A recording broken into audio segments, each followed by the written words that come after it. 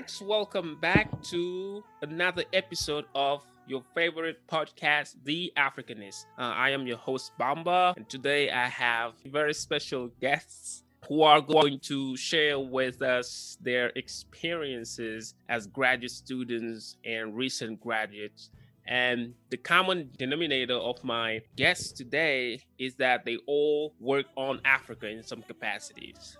And these are also very good friends. Spent time with them, conferencing, and doing other academic activities. So they're very special people to me.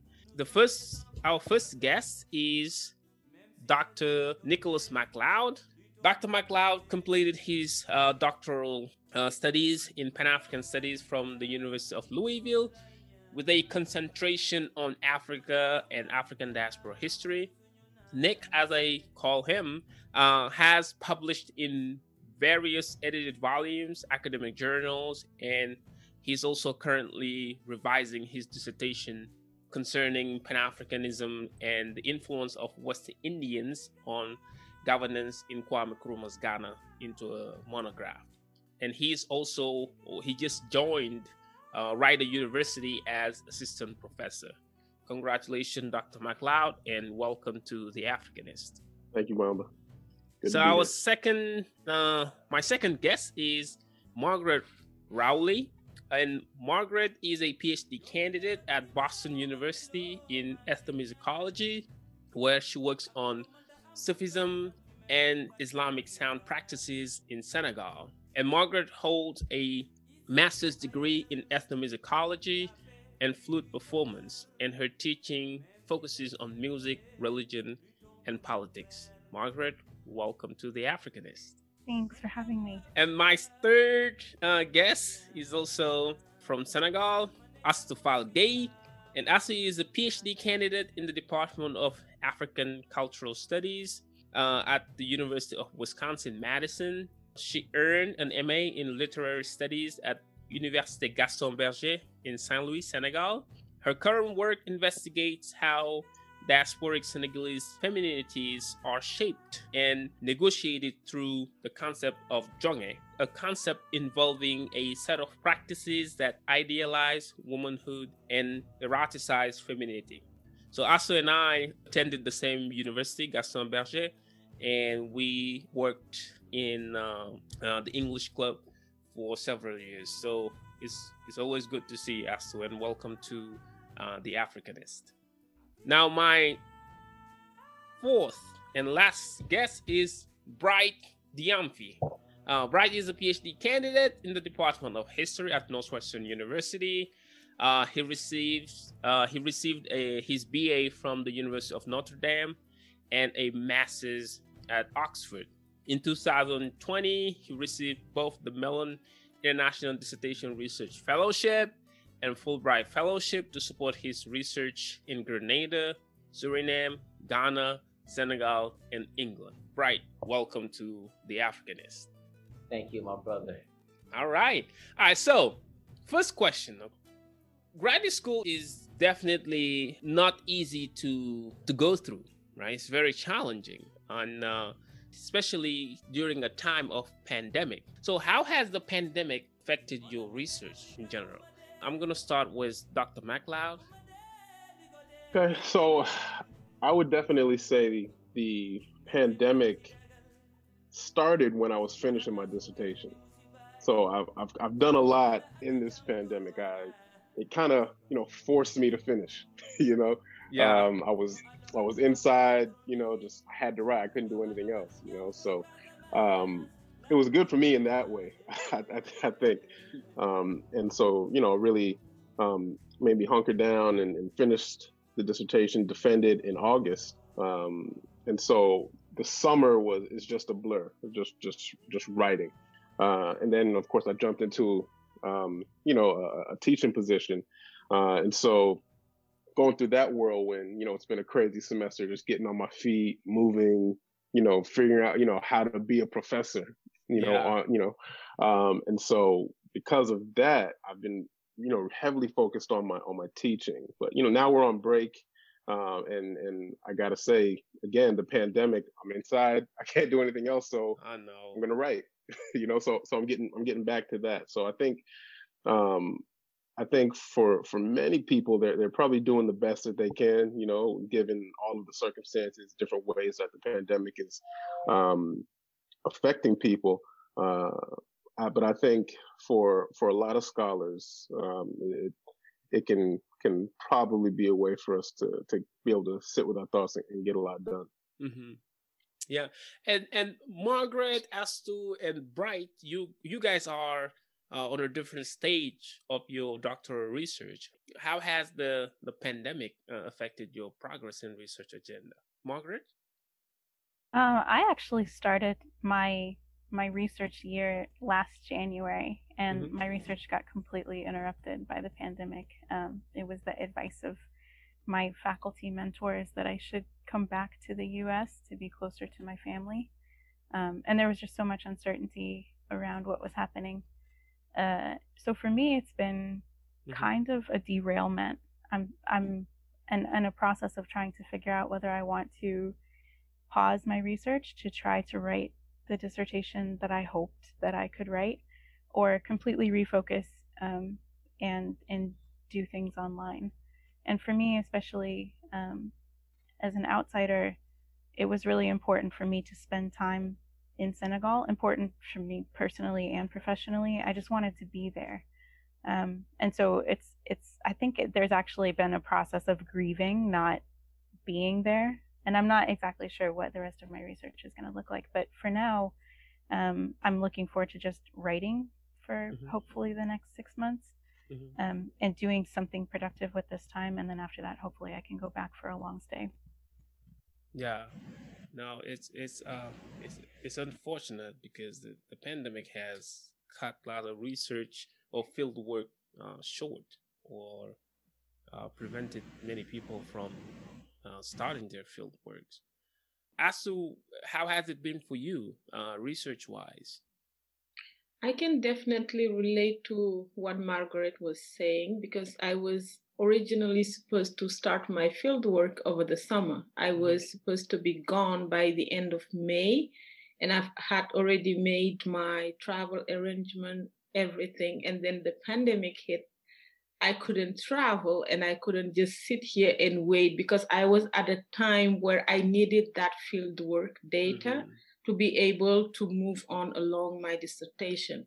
So it was really hard in terms of how you plan things, and you so focus on a particular thing, and you want that specific thing for your own research, but then it cannot happen.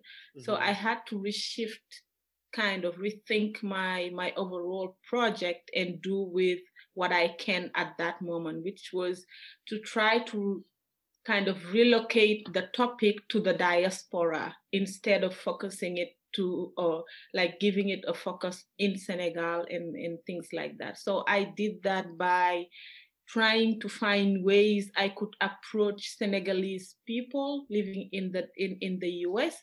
And I've done that via Facebook group, for instance, where I was able to recruit some people and to conduct my interview. So I did not do the participant observation that I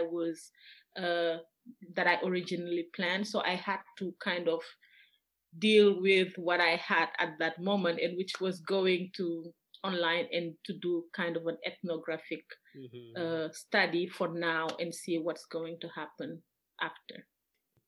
Bright, you just got back from Grenada, right? So it seems like the pandemic did not affect your travel plans.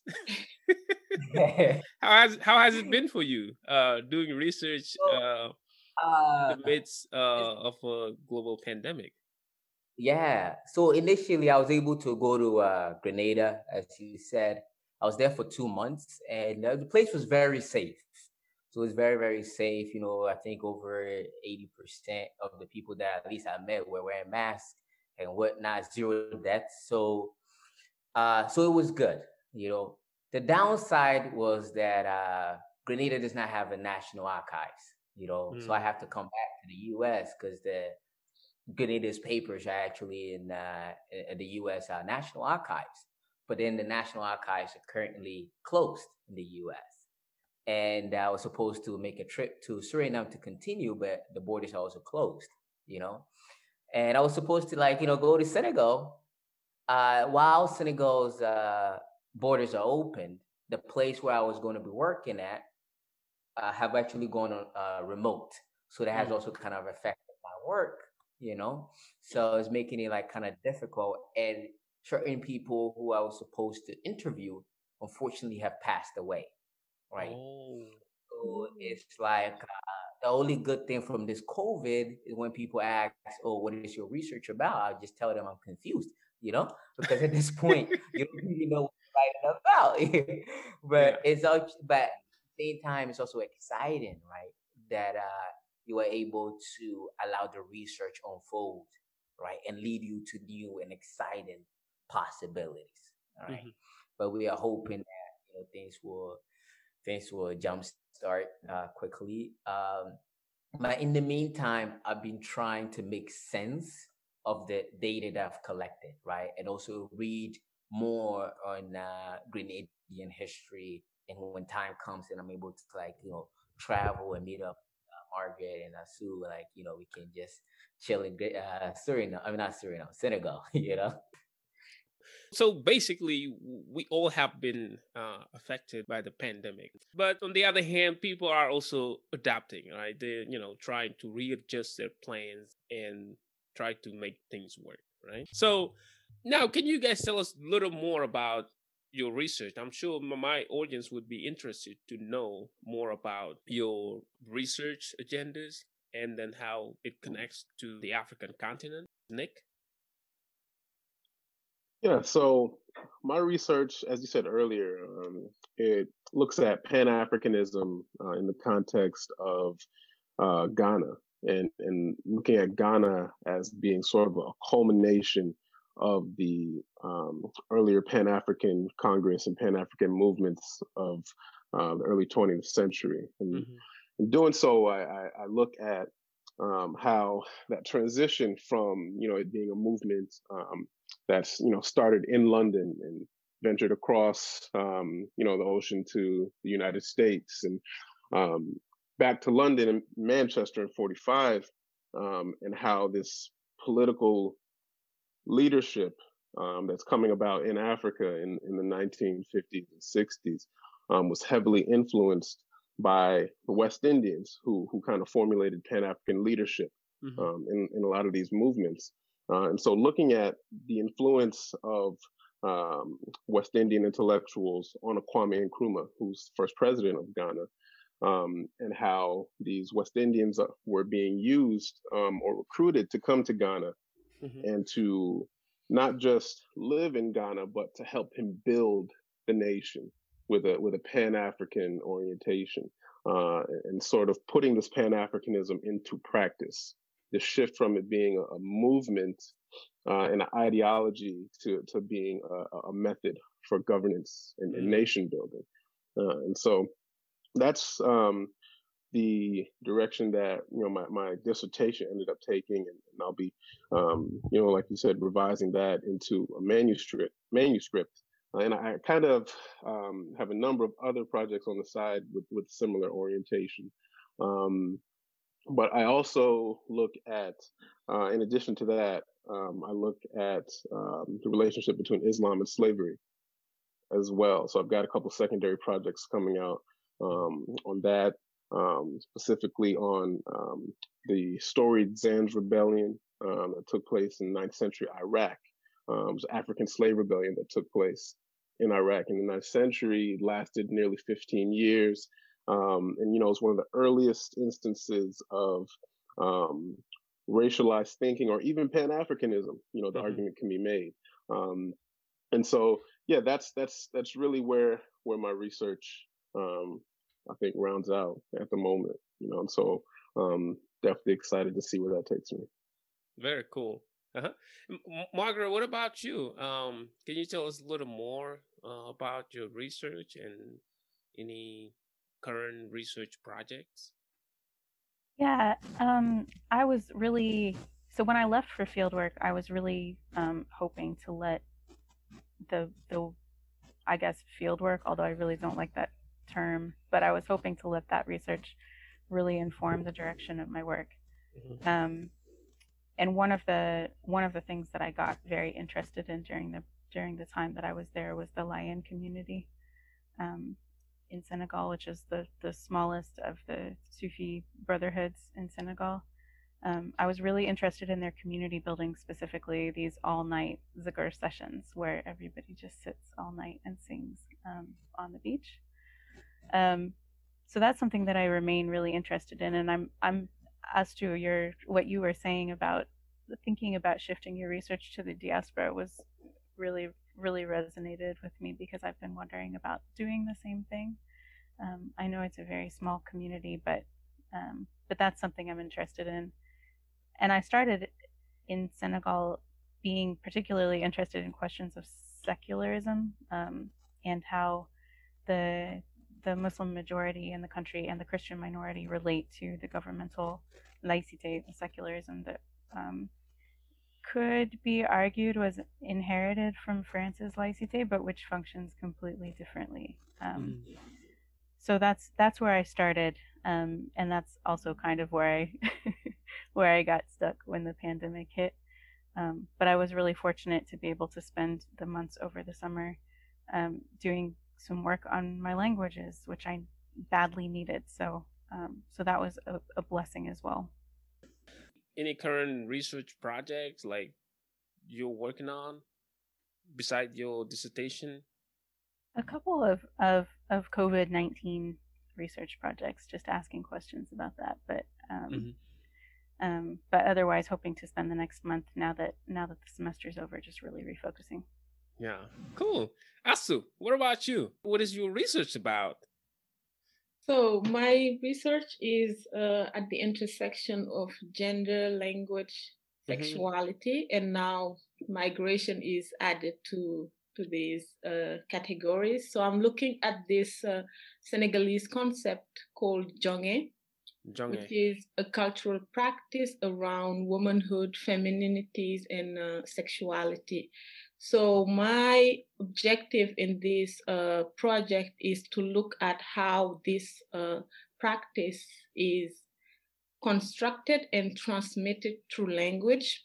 How do people learn about it, and how it's related to our understanding of gender within the Senegalese context, and how gendered identities are also transplanted to other contexts. Since I'm looking at the diaspora now, I'm looking at how jonge as a practice can be contextualized and used in different places and transform. So I'm really looking at what do they do with it now that they are in the diaspora, since I have this shift to the whole project. And so far, I've been able to interview people who talk about how they learn about it and what their understanding of it is now that they have been in contact with different discourses related to gender and sexuality that comes from the diaspora, and how their understanding of it as Senegalese people within the diaspora also informs how they look at the practice back home. So I'm just looking at how this is being transformed, used, negotiated through different places and different contexts. Interesting. Bright. So I'm very excited about Nick's work, because I feel like our work basically complement each other. So I take off where Nick leaves off, right? So I actually look at Ghanaian intellectuals who actually move outside of Ghana in the wake of Nkrumah's coup, right? And carry this Pan-African tradition to different parts of the world, right? So some of them moved to the United States, right? So I look at their work in the US, make a commentary about how Africans played a crucial role in the development of Black studies, right?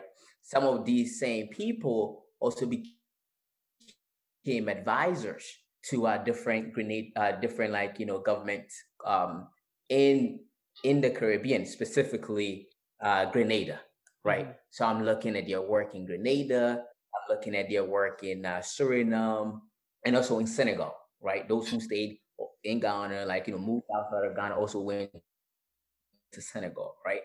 But I'm telling basically three main stories, right? So one in the US, one in Senegal, and then one in Latin America, Caribbean as a collective, right? In order to make sense of this network, right? And the kind of knowledge that network produced and why we should care about that network, right? Mm-hmm. So that is what I'm trying to contribute to the field. That's awesome. You guys have very interesting research projects. Definitely way more interesting than mine. So back to the idea to the pandemic, but also I wanted us to talk more about productivity and stress management and what is commonly known as imposter syndrome that many graduate students struggle with. So how are you guys navigating those issues, especially during this stressful time? Nick? I think for me, I think the imposter syndrome kind of set in as I was finishing my dissertation, in the sense that I kind of got caught up on trying to make the dissertation perfect, sort of boxing against invisible opponents, trying to think of every critique that would come with the dissertation, come your way. Exactly. And so, that was one thing that I kind of got caught up on in the summertime. And, my advisors kind of had to pull me back and say, your dissertation, no one's dissertation is perfect, and so you make an argument, and of course you address any issues, or anything that you leave out, you address that in a manuscript, later on. But definitely there. And I think for me, as a recent grad and someone blessed to have a tenure track position, the imposter syndrome kind of set in when I got in the classroom. It doesn't stop. It follows you. Yeah, exactly.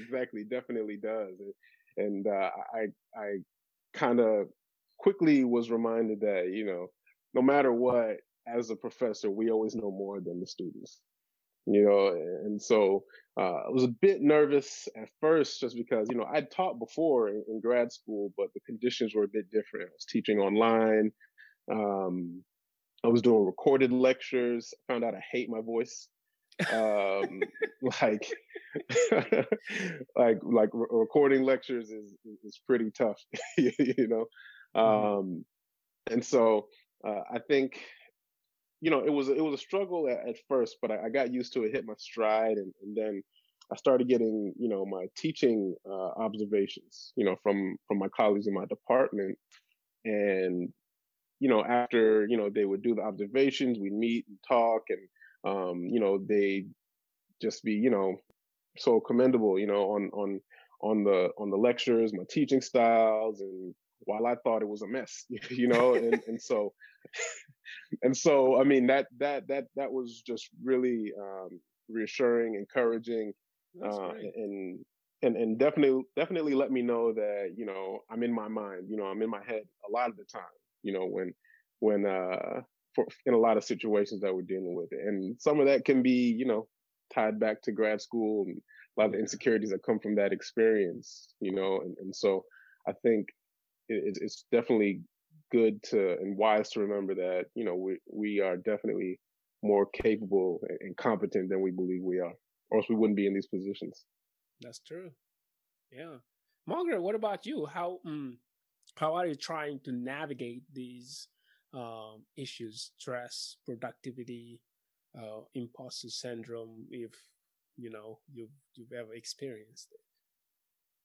Yeah, I mean, before I started the PhD in ethnomusicology, I was a flute player for like 15 years. And there's a lot of imposter syndrome in classical music. It's a tough field, and so I was used to that. I mean, I guess you never get used to it. I wasn't really used to it, but it has followed me. Like Nick was saying, it's followed me straight into this and into the classroom and everywhere. And I feel like before the pandemic hit, in sort of the before times in normal life, I had a system of ways for dealing with stress, the stress of the degree and stuff, and that has all been rearranged.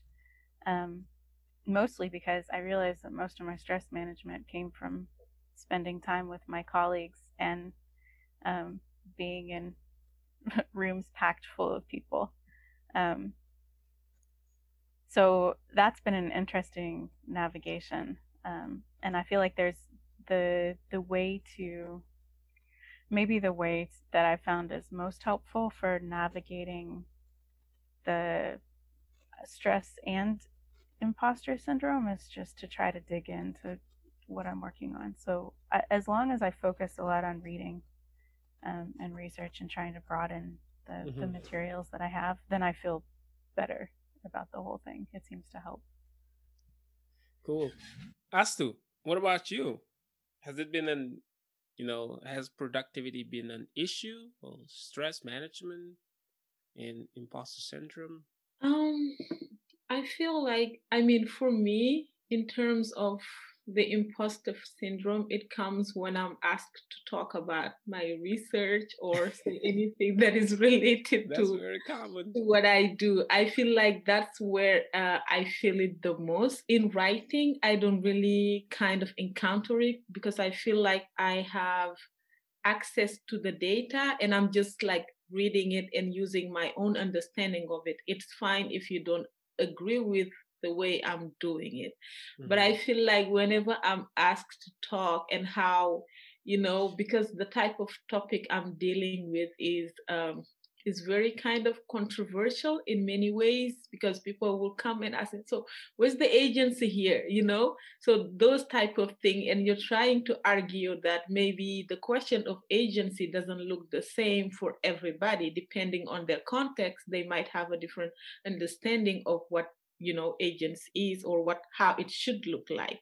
So I think in that way it comes like you question yourself, you question the argument that you're trying to push and everything. But as far as the writing process, I feel like I've been able to write actually over this course of the pandemic. I've been able to start my data analysis and at least get things going. So I think in that way it's fine. And I think one other thing that I struggle with is coming from a francophone university, like a country background and everything. So you still have that, do I have enough control over the language? Do people understand me the way I want to be understood, etc., etc. And one last thing that I can add to that is related to the fact that in terms of how you present your work to the people and who's reading your work, who's having access to it, what type of judgment they will have. And this idea that just because you're Senegalese and you're working on Senegal, you're an insider and you know everything about Senegal, which is very difficult in my case, because those identities for me are not fixed, because I've been an outsider and I've been an insider at times, So those things also are very tricky to navigate. Yeah, interesting. Bright, what about you? How are you managing all these issues, stress, productivity, and imposter syndrome? For me, in terms of like the stress, right? I try to just take it a day, day by day. Yeah. I had a friend who was telling me that like all he did was just work, and he did not really eat and got ulcer, So it's like, man, like these things are very serious, So sometimes like talking to people, right? actually helps, because then you begin to realize that everybody is struggling, right? Because we perform so much that we perform productivity, right? Oh my God, did I read 3 books? I'm doing this and that, like, it's chill, And also, like, so that's one thing, like, having a cohort of people who are, we actually realize, hey, we are struggling, right? Acknowledging that this is like, a time of pandemic, right? If we can do something like that is great, right? But days that we can also take off is also perfect. So one thing that I've been doing to also like move around these things is redefining what productivity means to me, right? Productivity can mean like me talking to my friends. It just even about history, about things that I already know, right? I see it as like, impacting knowledge, right? Me watching documentary, me talking to like, the people at the grocery store, whatnot, seeing them as knowledge producers. So like, I'm looking at every aspect, right? As a level of, being productive, right? In that way, like it shifts the stress, right? And also just sometimes looking at like, like, oh, the kind of background that I come from, right? And looking at, oh my God, I have come far, right? So in that sense, because people, they're not thinking, one could have made it to this extent. I relax, I appreciate how far I've come, and like then continue on, right? Because I think that is how, things have been working for me. But I think really acknowledging that we cannot work as normal as we normally would, because at the end of the day, it's still a pandemic. I've had close people who have died. So what are we rushing to, right? So now some of the things that I've been really sitting with is what is the meaning of life? Like, how do we appreciate life? How do we live and appreciate the present? You know, and that's something that I've really been kind of dealing with, right? To kind of shift from the stress, all right. But at the end of the day, we still have to produce, but just taking it at a time. Also thinking about when I slow down, looking at the job market right now is very tough, right? So that also gives me a kind of like balance that I shouldn't kill myself, because where's the job market, So like, trying to, so whatever stories I can tell myself to kind of balance out, I do, and I believe those stories and I kind of relax, because I developed some serious back pains, earlier this year, because I was studying for my comms, and it's just like, because you wake up panicking, you so stressed, it's not easy at all. Yeah. So Insane. yeah, that's what No, I was. no, you guys are quite you're right. You have to, sometimes we have to learn how to relax, right?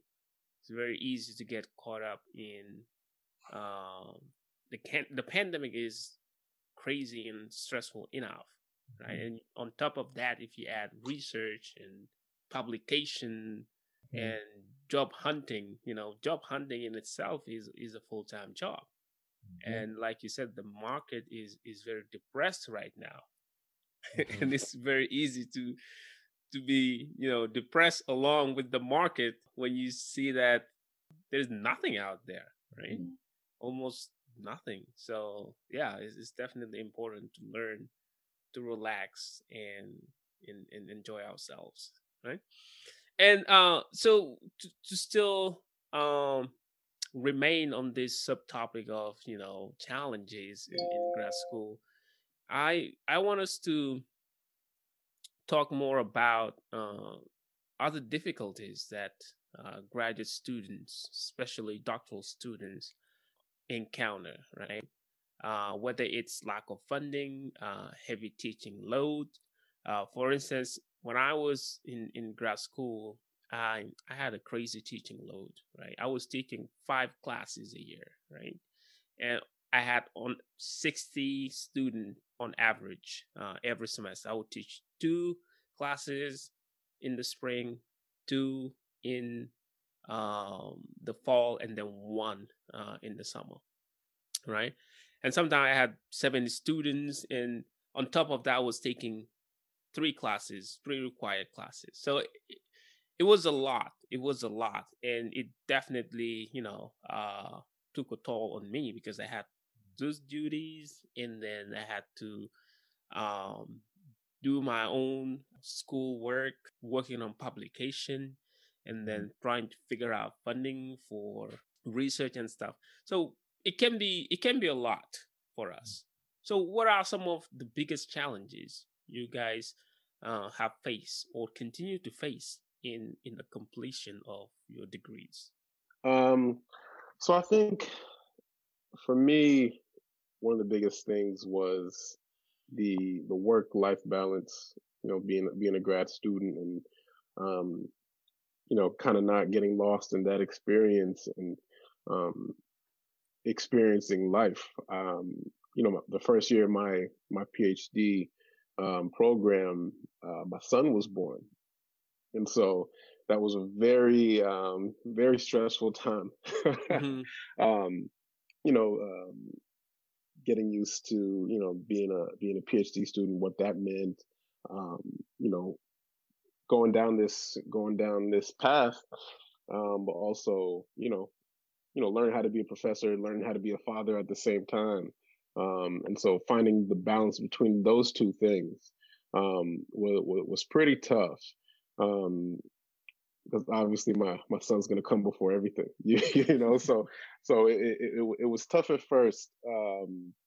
Then of course, a conversation that's always ongoing is, how underpaid grad students are, and so, Yes. dealing with that and, having to find additional sources of income, that was definitely a challenge throughout my grad school experience. And, luckily I was able to, prevail on all of those fronts. And, I was always working an odd job throughout all of grad school, so I was blessed to be able to get that done. But also, I had good mentors and advisors throughout all of this as well that were able to keep me on track. So I think definitely being a parent in grad school was tough. And then I think formulating my research topic, and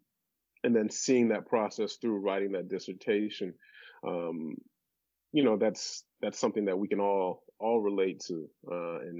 And so I think funding was definitely a tough thing for me. And I was able to, get enough funding to be able to, do my field work here in the States, in the West Indies, and in Ghana. I saw bright when I was in Ghana doing my research as well.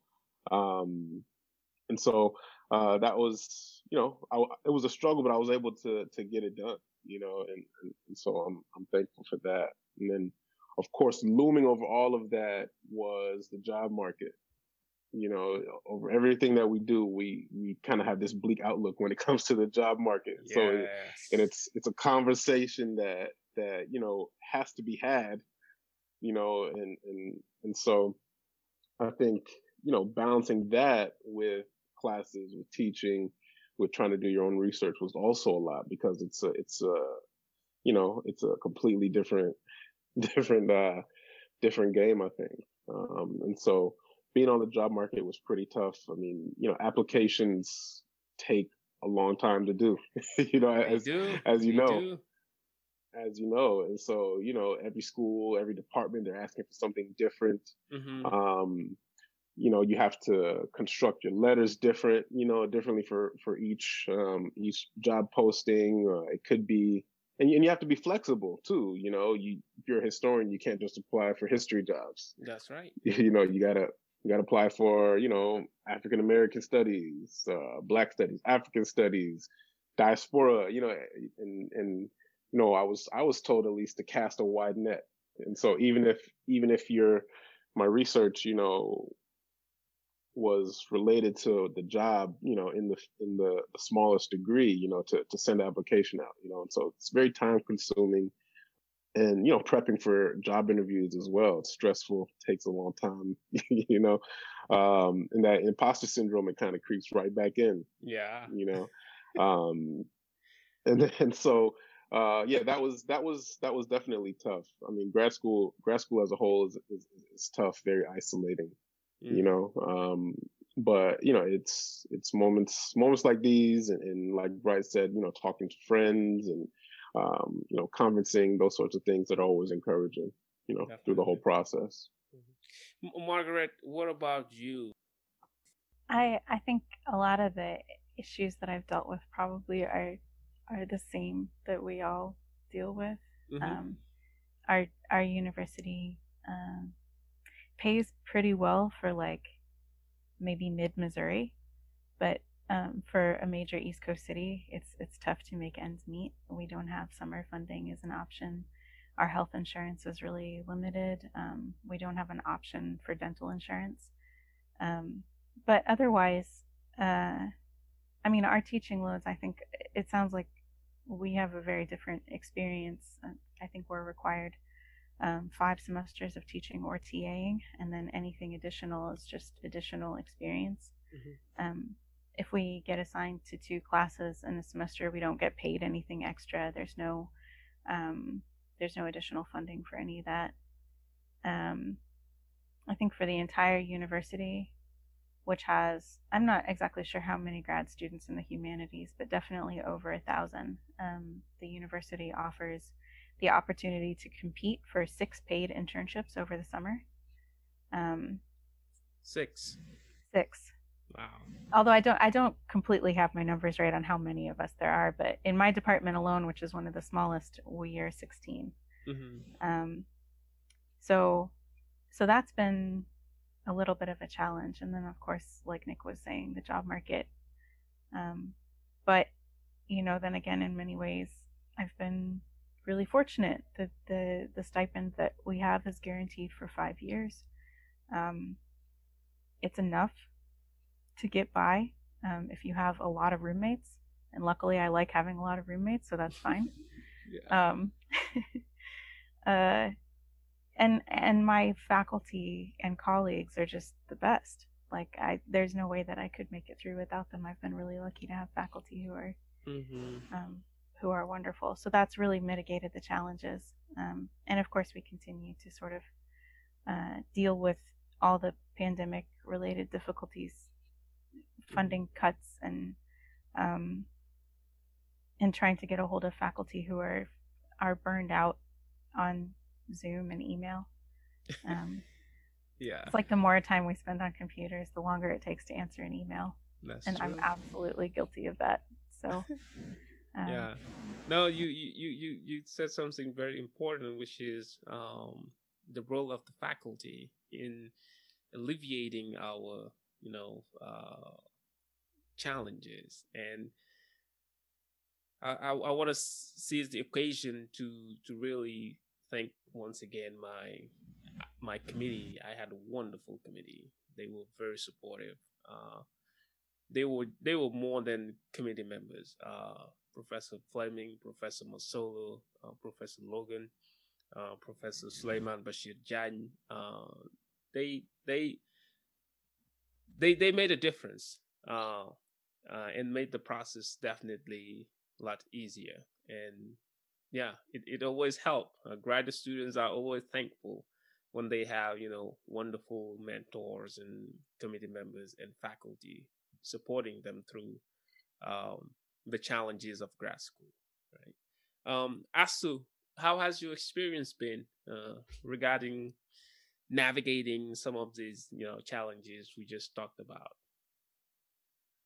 I think the hardest part of grad school for me is being away from home, from your family members, because I have a family back home and they cannot be here with me. So I have to navigate that, go back and forth, and not being able to be there all the time is really difficult in that sense. So thank God we have WhatsApp and all of these other outlets where we can at least still have connection with people and, share our news and so on. As in terms of the academic life, I think funding at least from the department I'm coming from, is guaranteed for at least the 5 years when you get accepted admitted to the program, you have that, actually you are assured. You don't have to worry about that as long as you're making progress towards your degree, which is kind of good. So you only have to worry by the time you're about to end those 5 years. Yeah. you haven't, you haven't made the progress. So far, that has been really helpful. The challenge comes when it's summer, because there's no funding for summer, so you'll have to hustle and find your ways through this time. And the other thing is related to research funding. Most of the time, if you're not doing fieldwork related research, the amount of funding you can get is very limited. And as also in terms of just like these categories, like if you're working on Africa, or your funding is very limited. There are only like a few funding bodies that allocate money to people who are doing research in Africa, etc. So that also is a challenge. But I think in my experience, what has made this journey kind of easier is the fact that I'm in a department where most of the graduate students are, from Africa. We all come from different parts of Africa. So we do have a sense of community, kind of. So at least you do have a support system that is there for you and who understand these different struggle that we can go through as international students, etc. So that I'm thankful for that. And also other faculty members who are, dedicated to assisting and mentoring you and helping you through the program. So that has been a really nice thing for me. Yeah, that's great. No, you're right. Students who are also parents have a different kind of challenge, right? Yep. International students in general have also a different kind of challenge that unfortunately many departments are not aware of. Those that being an international student is challenging in itself. When it comes to visa, right? When it comes to funding, because we cannot have access to most fundings that are available to do just regular research, even less research focused on Africa. And most of the time, unfortunately, some universities do a great job of acknowledging those difficulties for international students, for instance, or students who are parents, and try to be more accommodating, right? But if you're not from one of those universities, it becomes more of a challenge. Very, very interesting. Right. So, Northwestern, like the funding is decent. It's pretty good. Like you guys are rich. You're not even part of the conversation. You're rich. Northwestern, BU, Harvard. You guys are rich. Don't have funding issues. Hey, so funding right now with COVID and everything, like it's a little bit tricky in there, but overall, like I think the package is nice. The teaching load is not as bad as you were describing. Like wow, like I was actually like shocked. So the struggles for me, the struggles that I've faced, is just like how do I put it? I mean, just being what do you call it? I mean, just trying to make it through, right? Because sometimes do all these unnecessary pressures and like all these unnecessary the quarter system is the major challenge when I was actually taking coursework, because you basically go to class 10 times and it's over, right? So after the second class, you were stressed by your midterm, which is like 15 pages, After your sixth class, like you better be working on your final paper, which is like 25 pages, right? So it just causes unnecessary stress. On top of that, you are teaching, doing research, and apply. So the fall is even crazy, because the fall to us, everybody knows that's when everything is due in terms of like, application for grants and whatnot, right? So like that I would not advise anybody to be on a quarter system for grad school. It's horrible. The only good thing is if you hate a class, you blink and it's over. You know, that's the only thing about. But yeah, so that's like, you know, one of the main challenges. To be honest, I have an amazing advisor. So, you know, when I'm having problems, I'm able to go to him for him to address it. But also, like, you know, one question too that I kind of like, you know, deal with, right, is what does it mean to be Black in certain spaces, right? And you know, African studies, as we know, is very dominated by, like, you know, white, right? So what does it mean to, like, you know, be Black in that space, right? At the same time, what does it mean, like, you know, also like when you are challenging certain peers, that sometimes it's not about the person being Black, that they have the right to study Africa, right? That even Nkrumah, who's seen as this radical, you listen to Nkrumah's speech, thank this white guy for the work that he did in Ghana, right? So, like, you know, African studies, how do you then, like, you know, push onto people that African studies is a political project, right? That opens up to allow people who are genuinely invested in the project of liberation to participate, right? So moving away from this binary, right, has been something that I have been dealing with, right? And so you said something that I really liked when you were talking about agency, right? Sometimes one of the things I find myself in is that people don't actually understand context, right?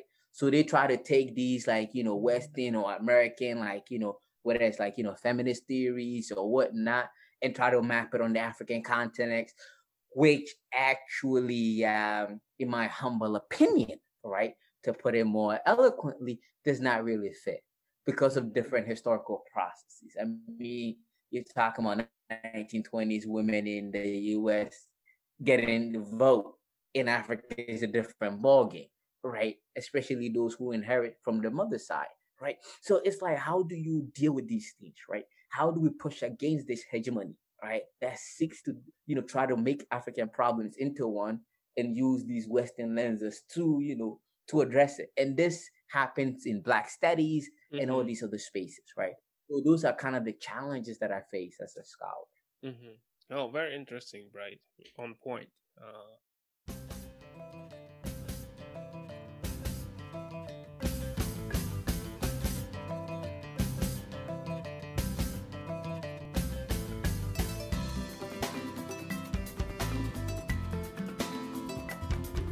Regarde, elle ne porte pas d'amour, encore moins de médailles.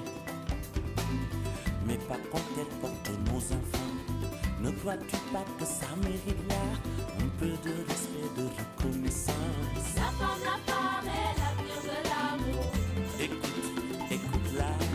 Ama ou nama, nama ou ama. Regarde, tu verras.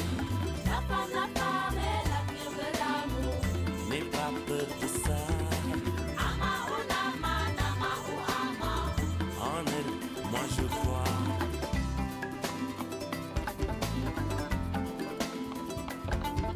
Regarde, elle verse tellement de larmes sur nos batailles, mais jamais une goutte de sang. Ne crois-tu pas que rien que pour ça, on pourrait leur dire un remerciement? La femme est l'avenir de l'amour. Écoute, écoute-la. Ama ou nama, nama ou ama. Regarde, tu verras. La femme est l'avenir de l'amour. N'aie pas peur de ça. Ama ou nama, nama ou ama. En elle, moi je crois.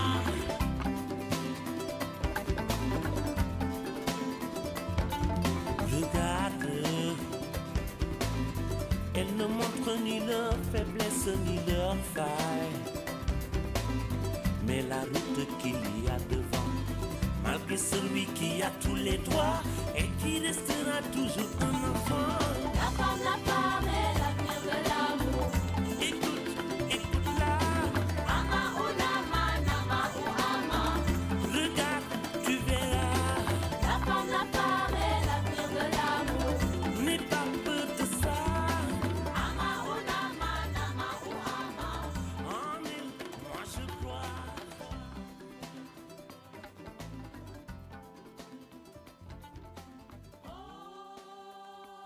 Now, before we jump to the next and final segment, what do you think, or how would you address administrators, faculty, and departments and universities in general to help fix some of these issues or challenges that we're facing? Like if Nicholas, for instance, if he had to say to advocate for grad students with regard to these challenges, what would you say to administrators and departments in general? Well, for one thing, I would definitely advocate for us having, better insurance. Very important. The ability, the ability to, or having the option, at least, to be able to ensure our health is extremely important. Like Margaret said, we didn't have dental, at Louisville. We didn't have vision either. And I'm like, you know what, grad school kind of killed my vision. So like reading, staring at screens all the time, like That's true. yeah, it doesn't make sense. And so luckily now I had to wait till I get a job so I can address, the vision thing, but definitely that. I think we should also be paid fairly for our labor. Especially, if we're going to be teaching 5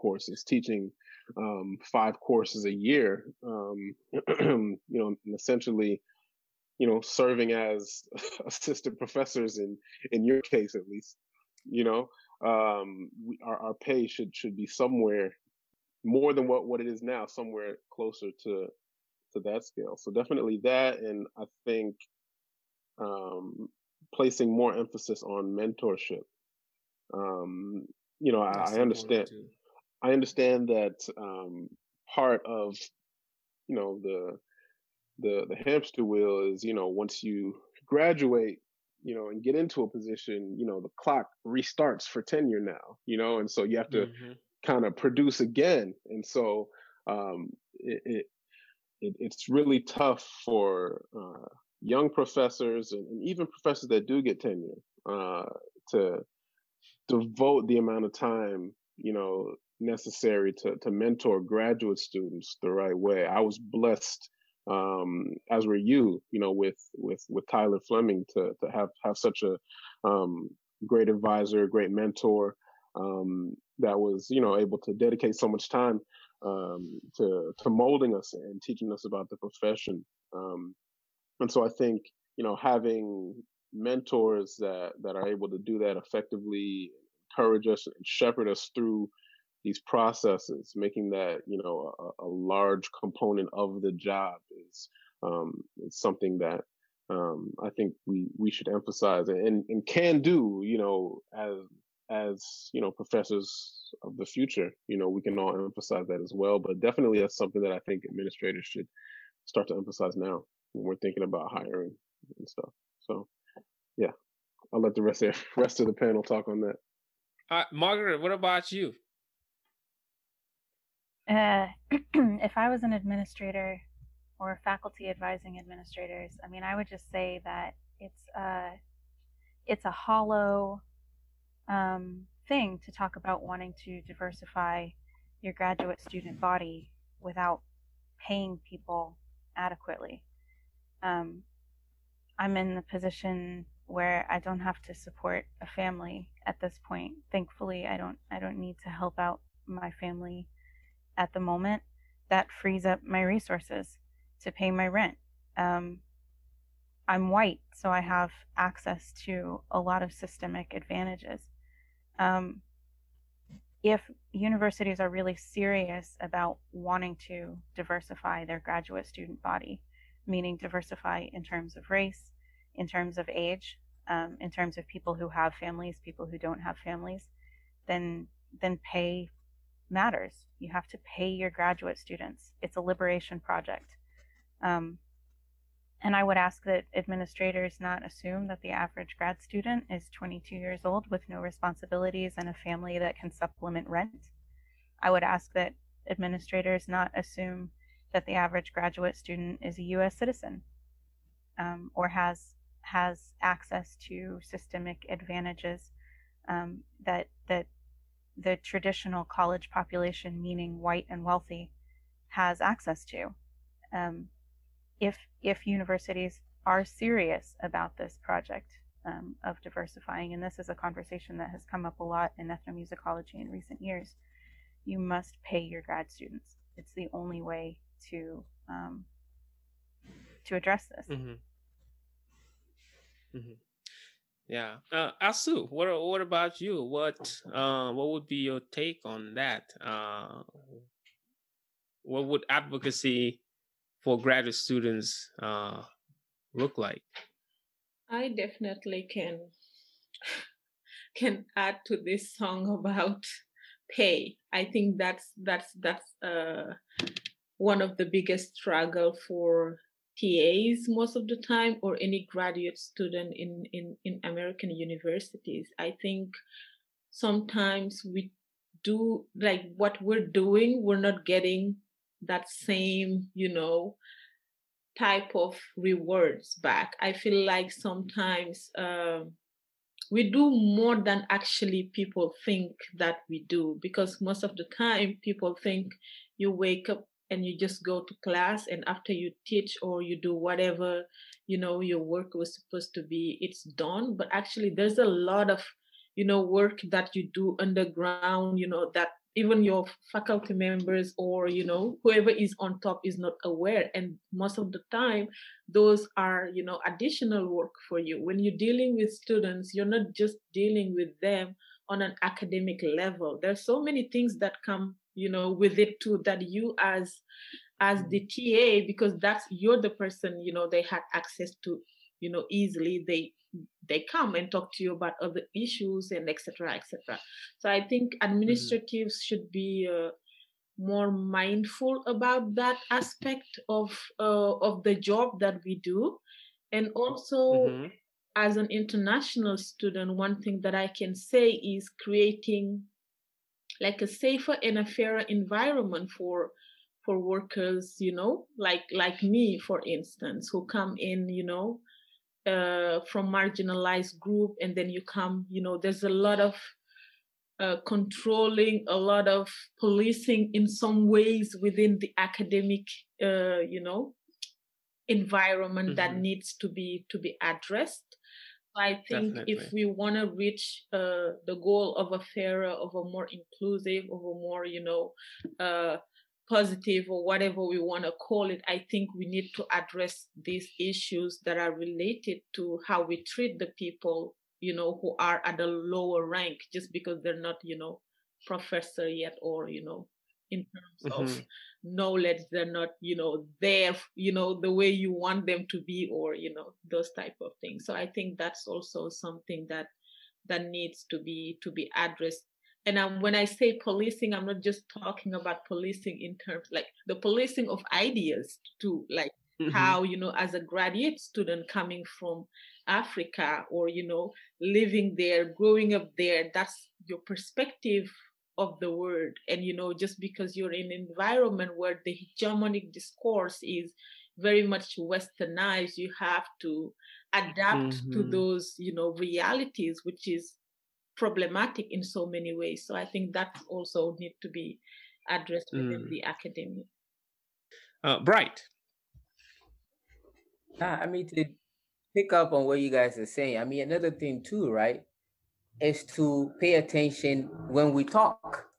Because sometimes you say something in class and they'll act as if they did not understand what you said. And somebody will say the exact same thing. And I seem like, so I used to look at my friend, I see, did I not just say this? I can relate to that. It happens all the time, So I think that's one major thing, because it's been too consistent, and I think it's because otherwise it makes you feel like, are you also not a producer of knowledge? Yes. Why? I'm like, it's last time, I kid you not, it happened 3 times within the span of 2 minutes. I'm like, my God, nah. Y'all gotta do something to respect that, you know?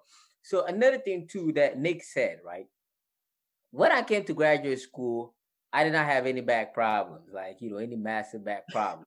Like Nick definitely will say he did not have any eye problems, Now all these like hazards, that is coming, unnecessary stress. Like I said, like, my friend came to grad school and then got awesome, So like, you better, like, if you're going to make us sick, you better give us like good, like health insurance. Yes. Give us like, vision, dental, massages. Why not? Right? Exactly. Are you guys okay with that? Massages. It's very important. Access to free massages. Because like so many graduate students I know having back problems. We can't even afford to go to a massage. Because that's like almost my rent. Yeah. So these are like, real. Another thing that they don't consider, right, is international students pay more taxes. So the little stipend that we're getting already like being taken, So there's a lot of things that they really have to. And also, if you are going to accept minorities into your program, which there's nothing wrong, I definitely encourage it. You should put in place, resources to ensure retention, because most of the time, like, you'll bring, this year we have a number of like, black people or like, minorities. Boom. Less than a year, everybody's gone, because it's not like, real like retention, like put into policy. Yes. With COVID, the first thing that we saw was the cutting of anything that had to do with black, funding, is with departments, there were debates about canceling like, African American departments. Like, I think even Purdue had tried to make a statement like that, whereby there was protests and like, people rallied and like they were able to stop, right? Mm-hmm. But it shouldn't come to the point where people are rallying, Yes. Like, this is very important. This is fundamental, And if humanities, as we are all engaged in, is the study of humans, well, Black lives is central to that mission, So I think, you guys have covered everything, but definitely, like, that money though, we need that money, like, shoot. Yeah. And better health insurance. Yeah, right? Health insurance. And the respect. Respect, Yeah. Awesome. All right. So I want us to talk about like and this is the last segment, I promise, to talk about a recent op-ed published by Epstein, criticizing the use of the title doctor by Dr. Jill Biden, Joe Biden's wife, and first lady to be. And Epstein wrote that Dr. Jill Biden shouldn't use the title doctor, and that no one should call himself, right, doctor unless he has delivered a child. A problematic statement, in my opinion. But given that we are doctors and doctors to be, this criticism could be directed to any of us right now, right? We're not medical doctors. We're not working on doctorates in medicine or pharmacy, or basically we will not be able to deliver babies in hospitals and stuff like that. I'm going to start with Bright, because Bright is at Northwestern. How did people react to that? Like, we were joking around that, the confidence of a white man can just say anything useless and it becomes news. That's one of the first things that we said, For me, I did not even bother to even entertain this issue, right? Because I would not even waste my time to engage with somebody saying this, right? Because what we do know for a fact, right, is that some of us, the work that we do is actually a matter of life and death, because Black liberation is tied to, like, producing knowledge, right? That is tied to the liberation of Black people around the world, right? That in itself is essential. when people are going out and engaging, like, Black Lives Matter, right? It is a life or death issue. So for somebody to even dedicate their lives to study these things, right? We face epistemic violence in certain spaces all the time, right? It's essential that we hold these degrees. Certain, like, I had a very good friend who's a professor by the name Dr. Kim Gowan, right? Where she was talking about, like, sometimes as a Black woman, right, you don't even have the privilege to even not be called doctor. Because, when I walk, even myself as a graduate, when you walk into class, right, some white people look at you like, what do you even know to come teach us? That's It's right. like, that's the thing, right? So, if you take even like Black scholars, right, and they are teaching evaluation, especially at predominant white institutions, right, most of them have low ratings. It's not like they're not great professors. It's just like by nature, Black people, white people have been taught that Black people are not knowledge producers. So how dare you come stand in front of me to teach me what? Nah. That's what people, like, be saying, right? And it's been ingrained in them, right? So I think, like, I think it's nonsensical, right? And if I have broken my back, Nick has broken his eye, and you come and call us what? No. You better call us doctors. Exactly, Bamba. It's not easy to get, right? Being in grad school, we just mentioned all the difficulties that we have to go through. Exactly. And yeah, it's crazy. It's crazy. Yeah. Still on that issue of the op-ed, right?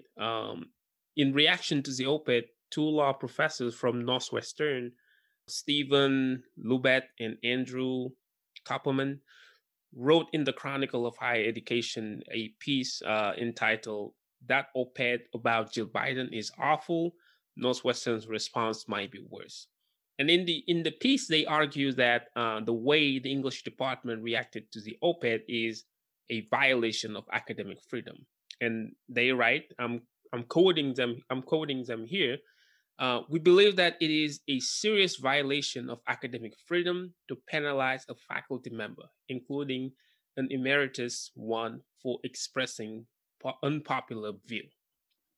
What do you guys think of their argument? Should academics be worried that cancel culture might compromise one of the foundations of academia, which is academic freedom? Nick? Well, I think as academics, that's what they say tenure's about, is being able to have that academic freedom. And I think, everyone is entitled to their opinion, and I'm entitled to telling you that it's a dumbass opinion, It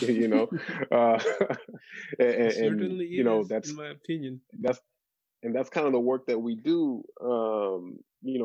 as scholars, especially in Black studies, is, we come in and we provide context, to a lot of these statements, and expand the way that we look at things, and so I don't know, because I have my own ideas about cancel culture. Because people can be canceled for anything, and it whether or not it's on a liberal side, or if it's from a conservative perspective as well. And so that's something that we'll have to gripe with and deal with, figure out how we're going to deal with culture around, the way that we exchange ideas, in our public discourse. So it's going to be difficult, but we have to do that and lead that charge as scholars at universities, where we say that, we're all about the exchange of ideas.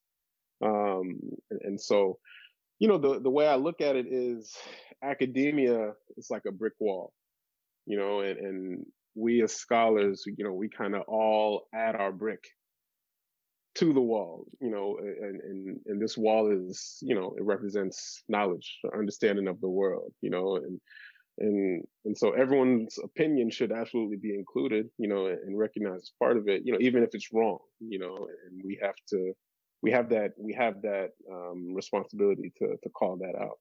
Mhm. Yeah. Asu, what's your take on it? Because more and more we're seeing, yes, people expressing unpopular ideas, especially academics, and being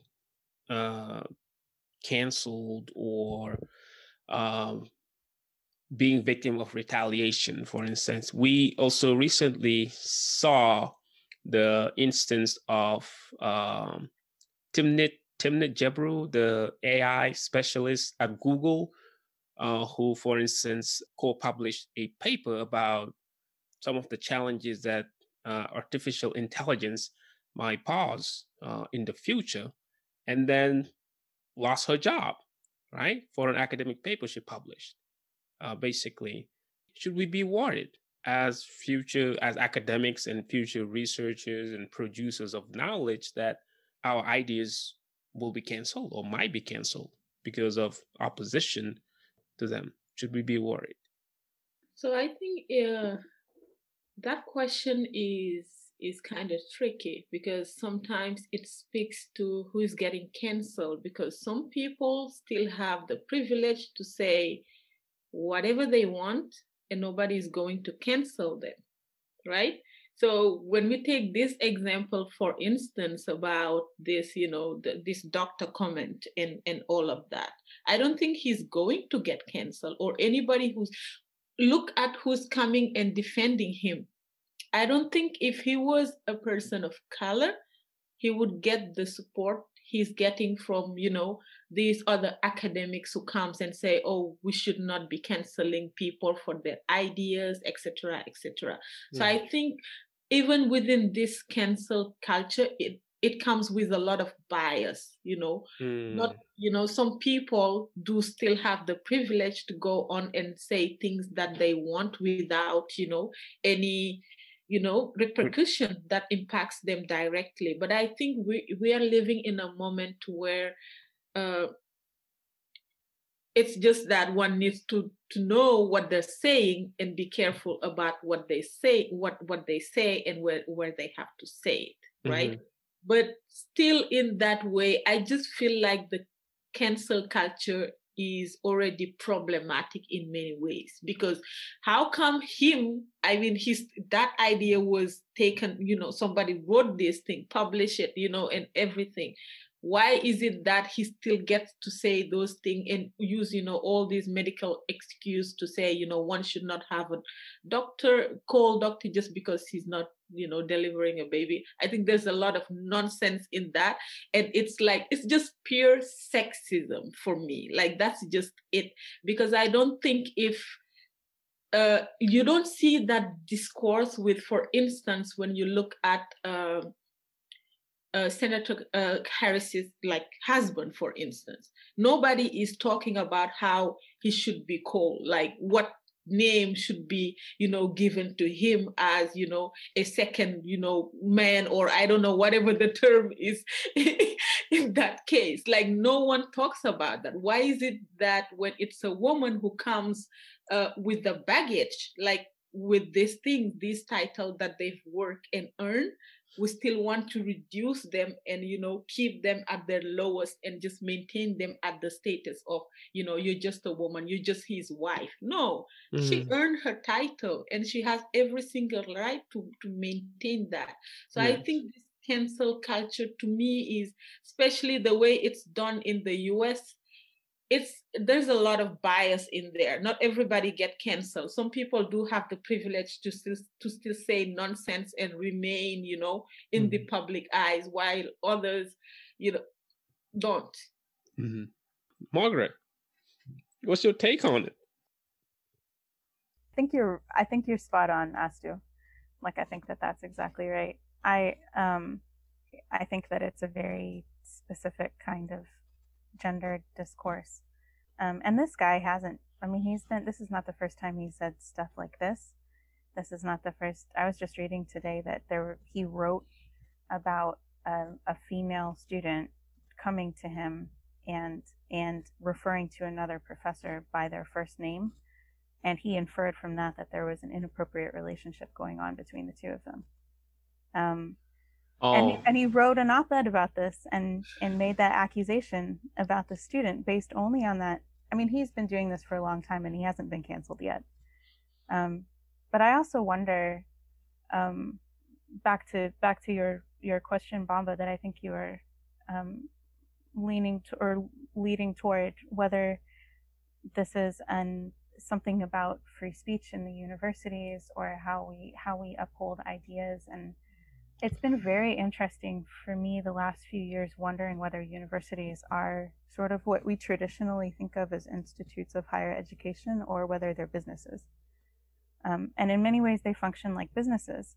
And I'm not prepared to take a side or make any kind of argument for this, but I think if they are institutions of higher education, then he needs to be able to say whatever he wants, as we all do. If they are businesses, then his speech has consequences. That's probably a really unnuanced and sort of blunt way to put it. I'm not totally sure that I stand behind that, but I wonder about the interesting distinction, because if he faces blowback for this, it's because universities now function like businesses, and they have their own business sort of quota to uphold. yeah. I mean, very interesting takes. People definitely value freedom, but they also value respect, right? And at the end of the day, it's a matter of respect. And yes, he can write whatever he wants, and but where is the respect in all of that? You know, sometimes it's just decency. You know, she earned her degree, and I don't even know if Epstein is qualified to talk about that, given that he doesn't have a PhD. Does he even have a master's? I don't know. But, you know, at the end of the day, yes, people enjoy freedom. They want that. But we also, your freedom stops where mine starts, you know? And at the end of the day, we owe each other respect, right? So, and I usually end my the show with, you know, lighter questions. So the first one being, what are 3 books novels, top 3 novels you've ever read? Right. We'll start with Nick. Top 3 novels. Top 3 novels. That is tough. Let me see. Number 1, I'd say Ngugi wa Thiong'o's Dreams in a Time of War. Mm-hmm. What else? Novels? It can't just be any book. I mean, novels, yeah. I mean, okay. We'll make an exception for you. I'll make an exception. I would rather it be novels, but I'll make an exception for you. Okay. I know you've been reading a lot of history stuff. Yeah, but I think after that would probably be Aimé Césaire's Discourse on Colonialism. Yeah. And I think after Discours sur le colonialisme. It's a good one. And then after that, I would probably say Chancellor Williams' The Destruction of African Civilization. The Destruction of African Civilization. Awesome. Mm-hmm. Margaret, top 3 novels. This is so hard. Mm-hmm. And I think maybe obviously Mariam Abbas and Si Long Lettres is one of them. And then great classic. Yeah. Suleiman Bashir Jang's African Art as Philosophy. Mm-hmm. That's one that really has altered my way of thinking. Mm-hmm. And then one I recently read that I just can't quite get out of my head is Andre Brink's A Dry White Season. That one, it's a recent read for me, but it's one that I keep kind of turning over in my mind. A great book, A Dry White Season. Andrew Brink. Astou, what about you? Top 3 novels. This is really hard. So I don't even know if this is if this is my truly top, 3. But I'm just gonna say, So Long a Letter, of course. Yeah. I'll say The Color Purple. Yeah. And then I'll say Americana. Americana. Chimamanda, right? Yeah. Awesome. Yeah. Bright. Man, this is hard, but I'll say Joys of Motherhood. Oh, that's a good one. Yes, sir. A Grain of Wheat. Googie again. Yeah. What do you call it? Kite Runner. Mm-hmm. By who? He's an Afghan American. Okay. The name escapes me.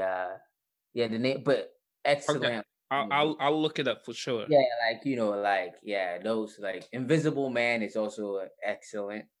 Ellison. Yeah, I just recently read it again during the summer. Yeah. Good. Those are all wonderful books. Top 3 dishes. Rice and rice. rice and rice. Hey, I don't blame you. What? I don't blame you. In fact, as a matter of fact, as a Senegalese, I eat rice every day. You eat rice every day. Oh my God. Yeah, but yeah. Nick. Okay. Let's see. Number 1 is the Jamaican in me, ackee and saltfish. That's number 1 for me. Oh.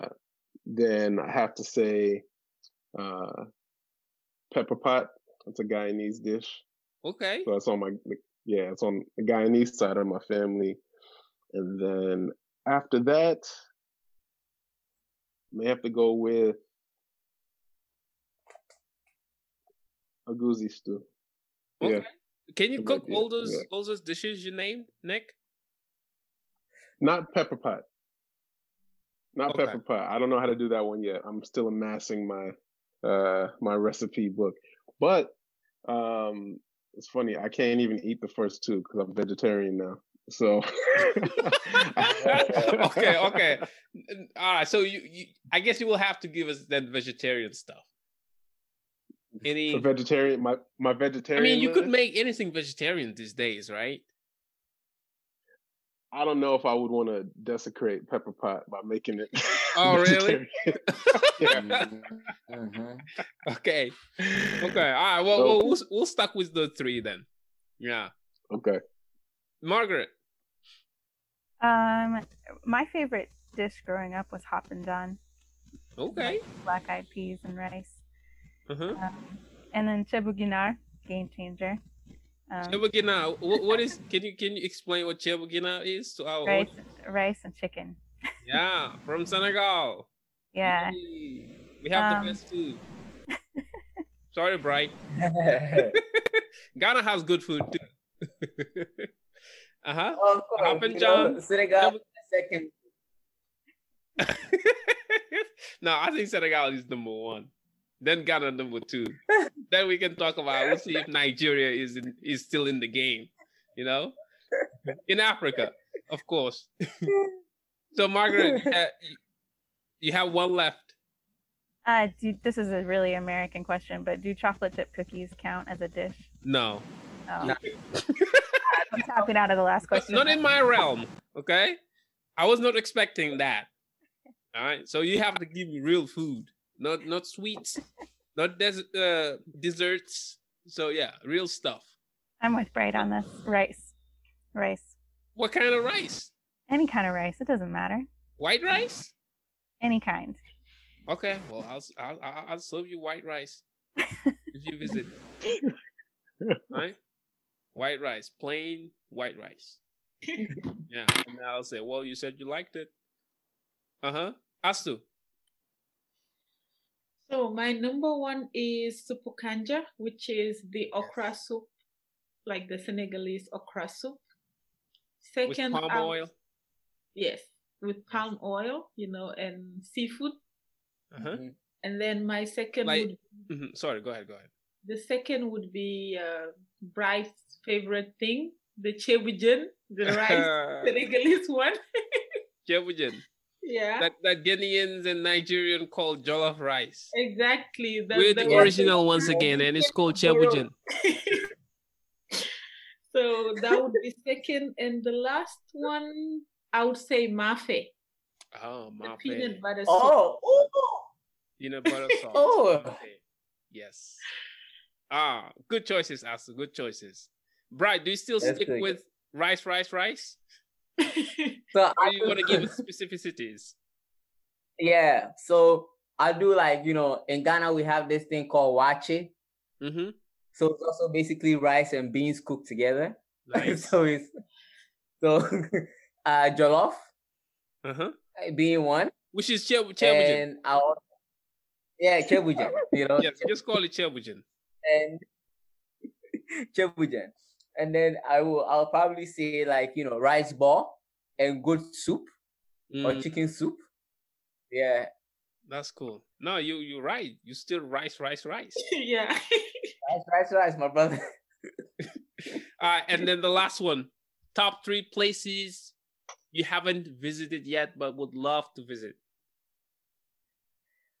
That's tough. Nick. Let's see. Senegal. Okay. You have a place to stay. Let's go. Yeah. Have to do that. You're welcome. Thank you. I will be there for sure. After that, probably Moscow, Patrice Lumumba University, all of those sites. Definitely want to see that. And then probably Tokyo. Nice. Japan. One of the places I want to visit too. Margaret. Same here. I think top on my list is the Casamance in Senegal. Okay. I haven't ever been, and I keep hearing how beautiful it is. Uh-huh. The south of Senegal. Mm-hmm. Second would be Zanzibar. Okay. Yeah. I've heard that that's really amazing. Mm-hmm. Yeah. And then I'd like to see Scotland. I haven't. Scotland. Okay. Nice. Astou. Top is Brazil. And then I'll say Nigeria second. Nigeria. What, you want to go there to eat jollof rice? I hope not. I want to go discover this hype about their jollof rice over there. Oh, no. Hey, Nigerian president agrees that we have the best. So you could go do something else, but don't go there. They even took the name, and they think jollof is Yoruba. That's the thing. I'm like, the name is Wolof. The name is Senegalese. It's Senegalese. Yeah. Yeah. So, and the last one would be China. China. Okay. Cool.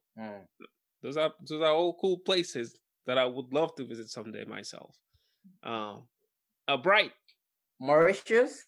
Yes. China and South Africa. Mauritius, China, and South Africa. Yes, sir. Wonderful. And on that note, I thank you all for being my guest on the Africanist. It was wonderful to catch up with you guys and, see your beautiful faces again. I really hope that we can get together physically sometime soon to hang out and catch up, and start conferencing again and do all this, that good pre-pandemic stuff. So thank you very much. I hope that you guys will come back on the show sometime soon to talk more about your research and about Africana/Black studies and, current issues. So thank you very much. And I will talk to you sometime soon.